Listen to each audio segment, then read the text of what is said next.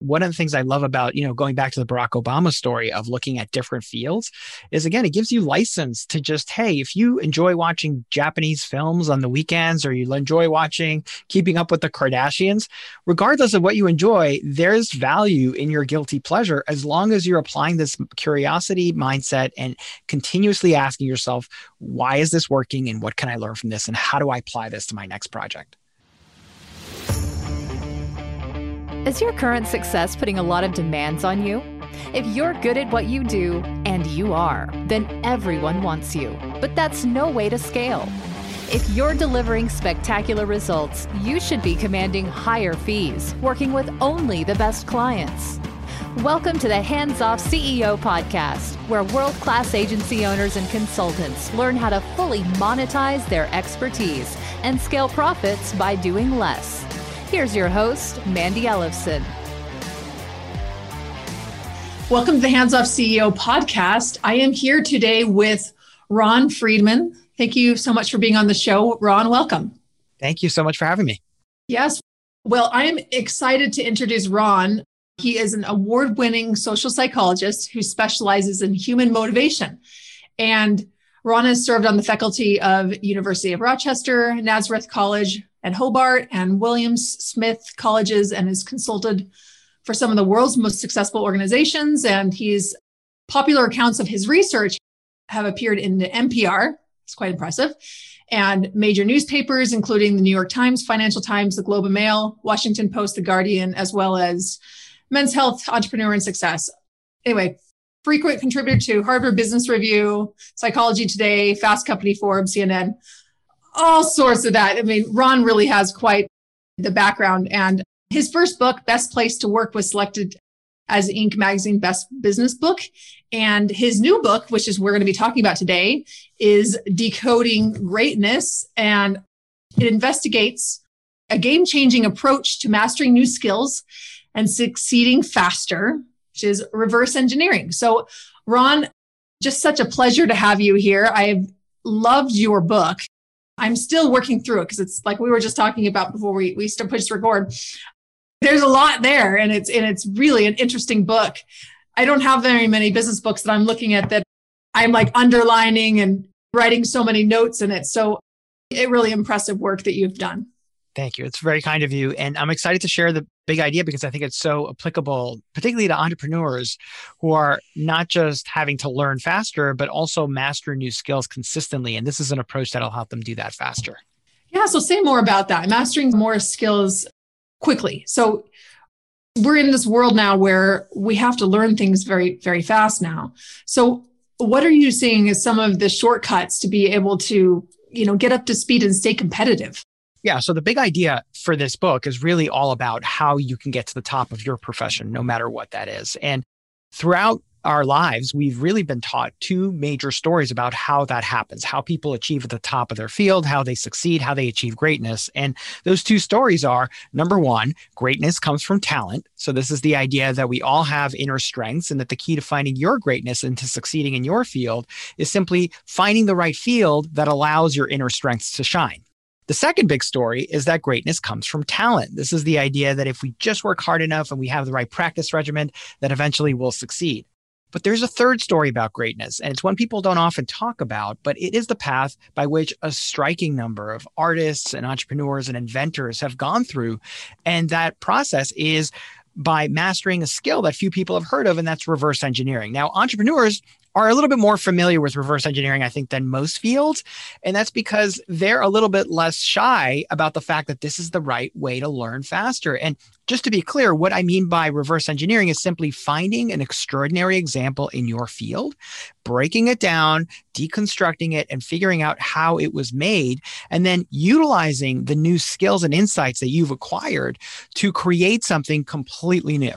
And, this is something you could do with a website. It's something you could do with an email. It's something you could do with a presentation, working backward, figuring out how is this constructed, and then thinking to yourself, what can I learn from this? And how do I apply this to my next attempt? Mm-hmm.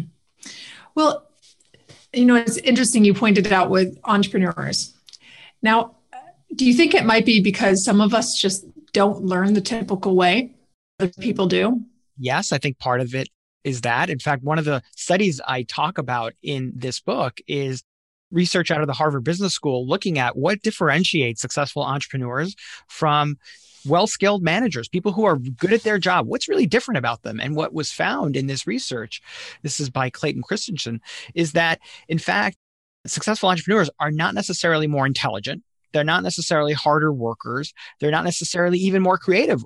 What they do excel at is they're great at pattern recognition. And what I mean by that is seeing what's working in the market and then identifying A, where it's going to go next, and B, identifying a fit between a pattern you've noticed in the past and what's about to take place in the future. And so a great example of this, a pattern that entrepreneurs might pick up on, is that many successful businesses share the same underlying business model. So an example of this, I talk in the book about comparing Chipotle versus Starbucks. And they're ultimately founded in the same basic business model. And that business model is find an idea that's working somewhere else and then import it into your hometown.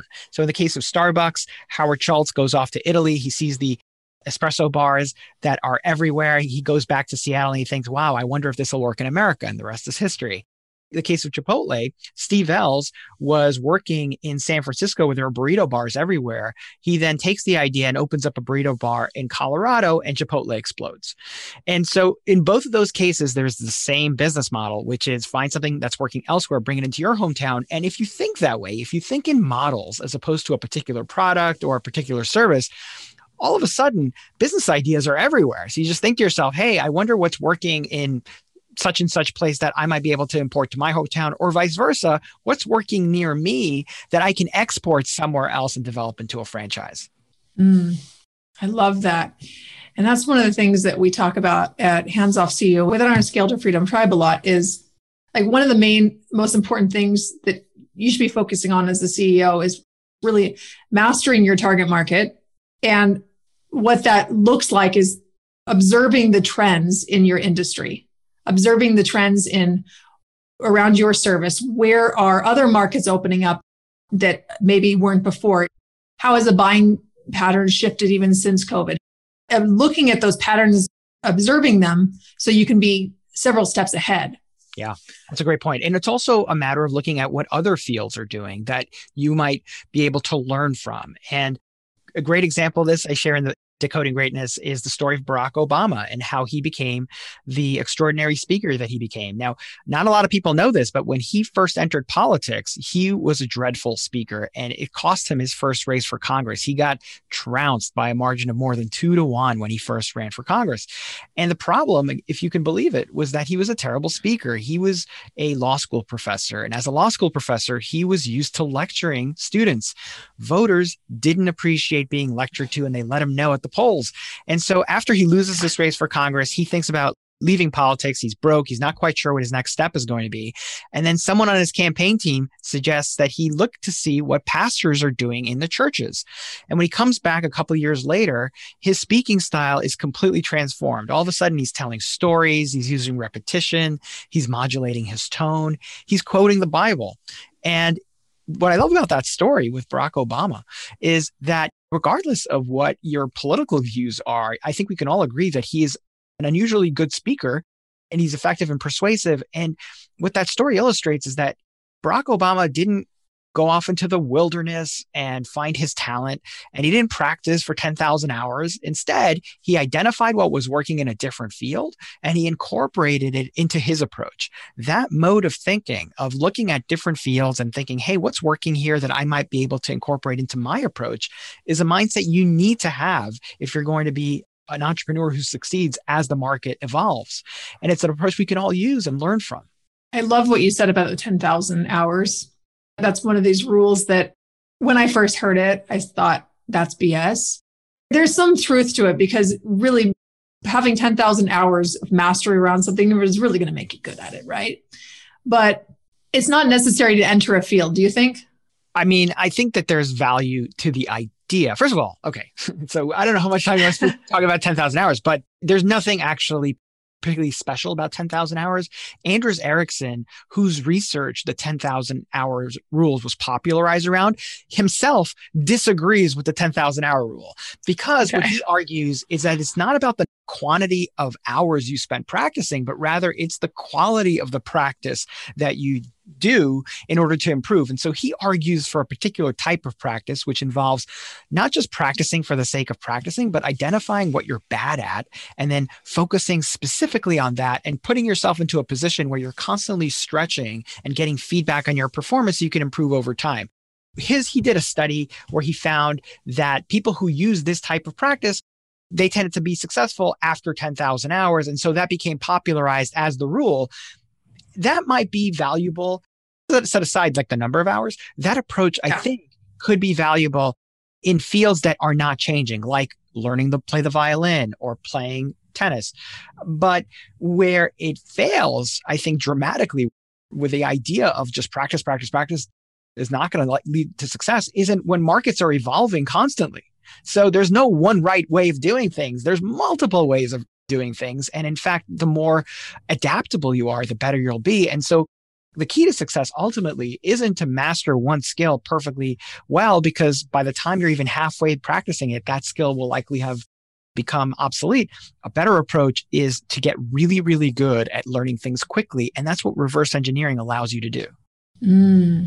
So really good at learning things quickly. So what are like really the components? How can you learn more quickly? Let's get into more granular around that. Yeah. So it ultimately depends on the field that you're in and the field you're trying to master. And in the book, I talk about all of these different examples of how people are reverse engineering depending on the field. And I'll give you just a taste of some of them. So in the case of chefs, what chefs will often do when they're trying to reverse engineer a dish is they will order it to go. And they will then spread the intricate sauces on a white plate and light it appropriately, use a magnifying glass to identify what the ingredients are that went into constructing that dish.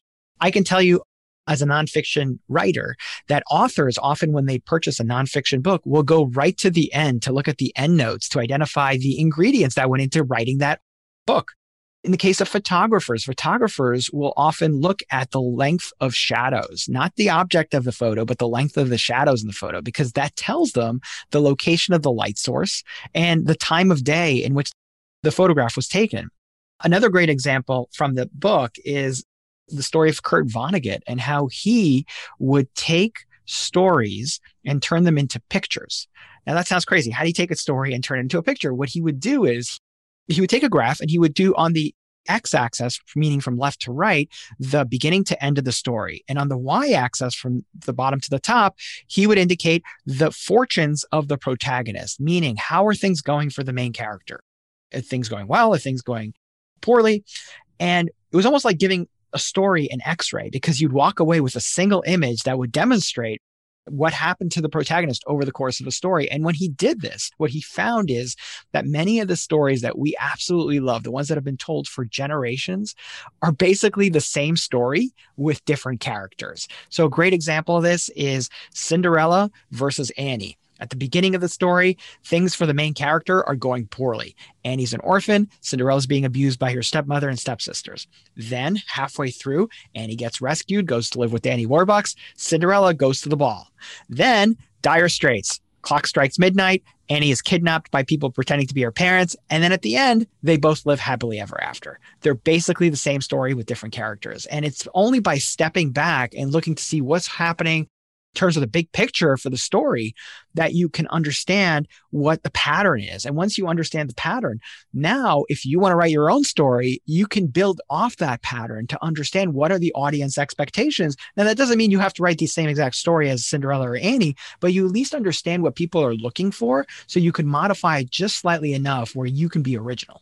I love that. That one of the things that I'm also hearing from the examples that you're giving too is that there's a bigger vision here.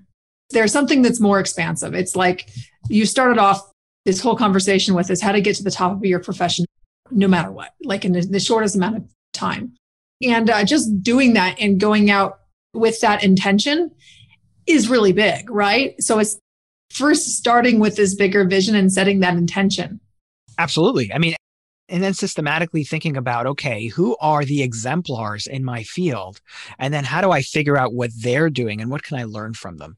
So it's both having the mindset of curiosity, but then critically, it's having the tools for deconstructing those exceptional works. So I gave all those broad examples of like artists and writers, but this is just as relevant to marketers. So if you are someone who's interested in learning about how to develop a great website, start collecting some great examples of websites and then work backwards to figure out, hey, what are they doing in the first section? And what's going on in the second section? What's the third section? And now you can start to see patterns when you distill down all of the activity that's happening on the website to a single bullet.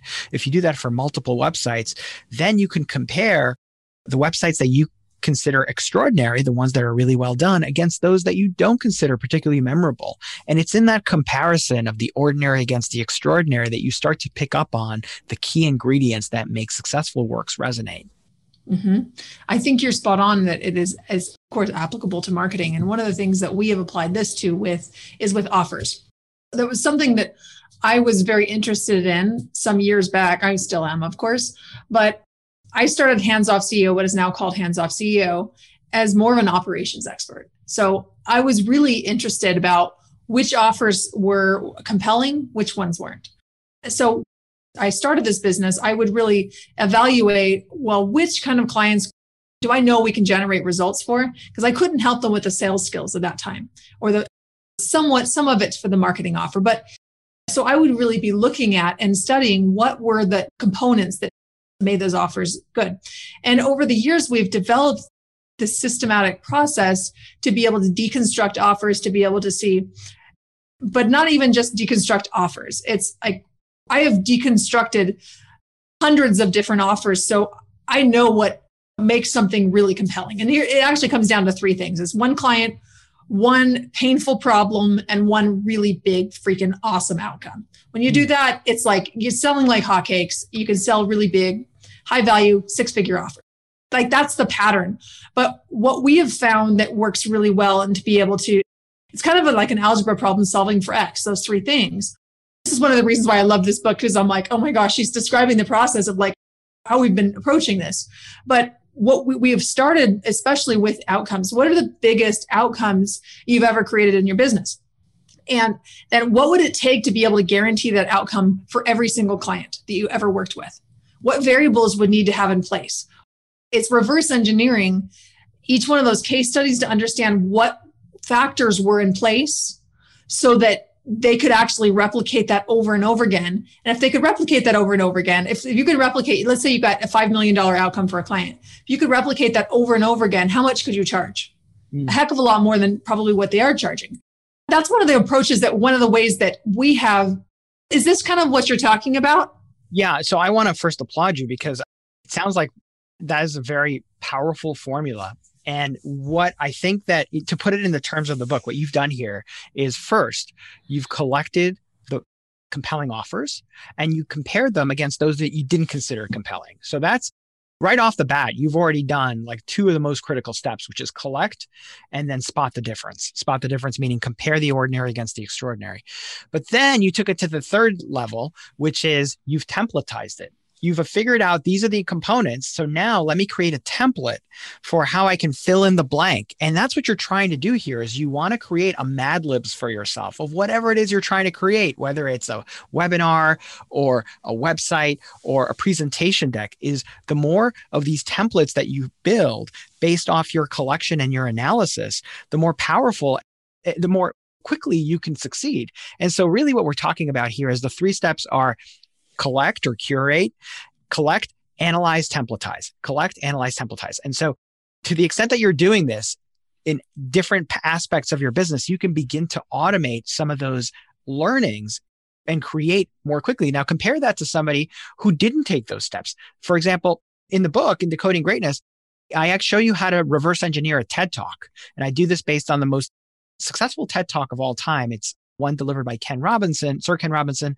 on the topic of creativity. And in that analysis, I show you exactly what he's doing in every paragraph. I give you the emotional valence. So I show you here he's positive, here he's neutral, here he's negative. And then I show you how to turn that into a template. I'm like, here, if you want to copy this TED Talk, here's what you would do. Now, in fairness, I will say that if you copy Sir Ken Robinson's TED Talk, it probably won't work for you. And the reason for that is, number one, he's a funny guy and he doesn't feel the need to share a lot of compelling facts. He's actually telling a lot of anecdotes, and you identify that pattern by looking at the deconstruction of his TED Talk. That approach works for him because he's a high-powered professor, or he passed away, unfortunately.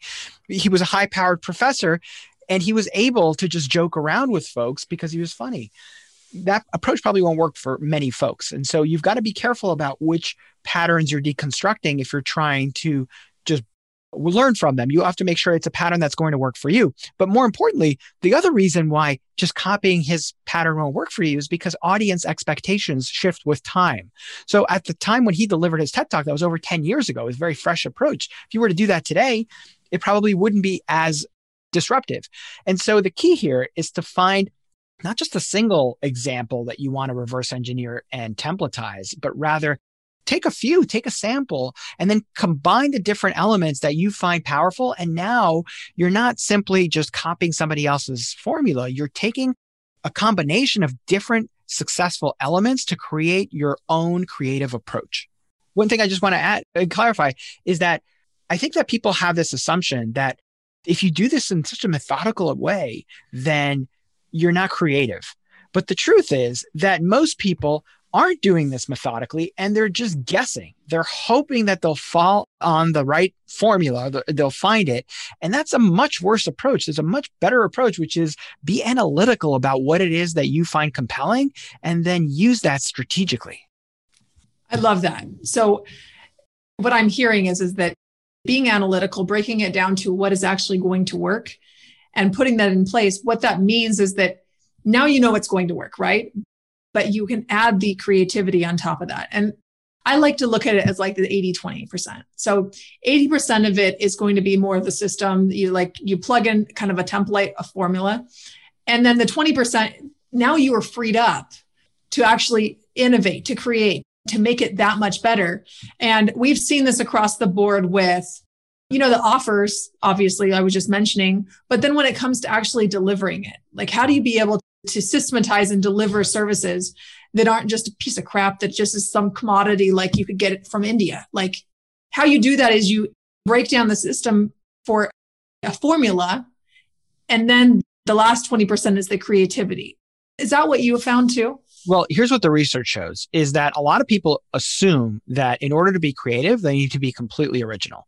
Turns out that instinct is wrong. We often conflate creativity with originality. What people want is something that is similar to what they've experienced before, but is just slightly different. If you come completely out of left field, chances are the thing you're introducing is going to be rejected. And there's research on this out of, again, Harvard Business School, where they looked at the ideal degree of creativity. And this is research looking at the type of research grants that get funded by places like the NIH. And what they found in their analysis is that the very novel proposals got rejected. The ones that had no novelty at all, were just replicating previous findings, also were rejected. Which proposals got funding? It's the ones with a modest degree of originality, a modest degree of creativity. And the researchers call this optimal newness. So you want a minor degree of creativity. And so what you're looking for, and I quote Don Draper, noted creativity expert in my book, you want derivative with a twist, meaning people want the same but different. So they want something they've already experienced, that they've had a good experience with, that's slightly different. And if you're completely original, if you're aiming to wow them, you're going to be rejected. And there are examples all over the place of products that have been rejected because they were ahead of their time, because people didn't have that intermediate step that acclimated them to that technology. And a great example of this is the Apple Watch. I have an Apple Watch. It's fantastic. I love it. And the Apple Watch, although it is very useful, is not particularly original. In fact, the first smartwatch was introduced by Seiko over 20 years ago. Then there was one by Microsoft. Both of them had many of the same features as the Apple Watch. It had real-time traffic information, real-time weather, real-time sports scores. They both bombed. And it's because people weren't ready for that. We needed the smartphone to come in between to acclimate us to the idea of having all of this information at the tip of our fingers. And now we were ready for the Apple Watch. And it's not just like recent technology. There's also examples of anesthesiology. When anesthesiology was first introduced, it was seen as really dangerous and immoral. So people considered the idea that you would pass out in front of a physician to be just like a travesty. Like there was no way you should be able to do that because you should have some self-respect for yourself. And of course, now we have a different perspective of that. And so there's also research showing that ice was rejected because it was perceived as unnatural. And, today when we look at like automated cars and the genetically modified foods, we're also suspicious of that. I'm not suggesting we shouldn't be suspicious, but historically, chances are those ideas are probably going to win out. So great examples there. What I'd love to hear from you is that, all right, let's imagine that you have a really innovative approach, an innovative idea in your business. How do you bring that about in the world in a way that's it's actually going to be accepted? Okay, so great question.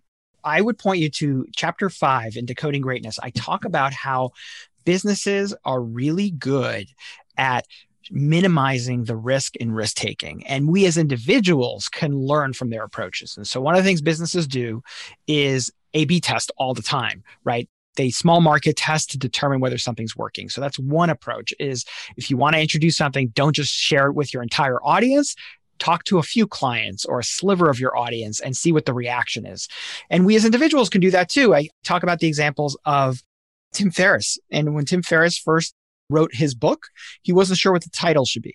And he didn't have a big audience, so he couldn't test it out. So what he did was he purchased $100 worth of Google AdWords to test out the different titles and look to see what got the most clicks. And what he found was that the 4-Hour Work Week was the clear winner. And some of the other options, which I list in the book, are horrendous. And so in retrospect, it seems like obvious, but he didn't know that until he had that test audience. Another great example is sell first and build later. That's another strategy I talk about in this book, which is that you'll find in many cases that people who are really good, I'll just give you a good example, which is Nick Swinmurn. I don't know how many people in the audience have heard that name. Nick Swinmurn, in the very beginning of the 21st century, was looking to buy shoes and he wanted a particular type of shoe and he couldn't find it. He spent hours at the mall. He was getting frustrated and he thought to himself, wow, there's got to be a better way to buy shoes. But he didn't have money to build himself a giant warehouse of shoes. He didn't have any investors. So what he did was he went to his local shoe store and he said, hey, let me take photos of your shoes. I'm going to put them online. If anybody buys them, I'm going to come into your store. I'm going to buy these shoes. Can I take the photos? And they said, yes. Nick Swinmurn is the co-founder of Zappos. Okay. And so it's a great example of how he did not find the backing or the money and he buy the warehouse. You don't need to do that. What you need to do is you need to put the sales page up, see what the reaction is. Again, go to a small component of your audience, see if it's working. And among those who aren't buying it, talk to them and figure out what was the barrier. What was the concern? What led you to not buy this? And obviously that takes time, but a successful business takes time to build and that's okay. And the key is to consistently be learning. And unless you're learning, you're really not moving forward. I think that we've been conditioned to assume that overnight success is something that we should be aiming for. And if we don't get that overnight success, that we're doing something wrong. And I just feel like that's a fallacy. And unfortunately, it's one that is promoted in the media all the time. And I think we would just be better to just embrace the fact that anything worth doing takes time. Yeah, absolutely. Anything worth doing definitely takes time. And I want to just go back to something that you said before, is that we'd kind of talked about, first, creating a big vision around something, like a really big intention and one that is a lot bolder than the rest of the market. That's what I'm saying. You didn't necessarily, I don't know if you would agree with that or not, but that's what my approach would be. Uh-huh. And then the curiosity around that and just like, what would it take to do that? So instead of just like throwing up, oh, well, I don't have fun, I don't have this, I don't have his, that example with the Zappos and the shoes is like, he just went and made it happen. And just like, well, maybe I could do this, right? So he just put it out there, right? And he's not raking in a lot of money. He's paying retail in those shoes at first. So he's just doing whatever he needs to be able to get it up, to get that business going. And then you were mentioning these tools to decode and to actually break it down to the components to understand what is going to make it work and what will make it work based on the data that you've gathered from analyzing other successful ventures and other successful products. Exactly right. Art, food. to that point, what I would argue is that one of the things I love about, going back to the Barack Obama story of looking at different fields is, again, it gives you license to just, hey, if you enjoy watching Japanese films on the weekends, or you enjoy watching Keeping Up with the Kardashians, regardless of what you enjoy, there's value in your guilty pleasure as long as you're applying this curiosity mindset and continuously asking yourself, why is this working and what can I learn from this and how do I apply this to my next project?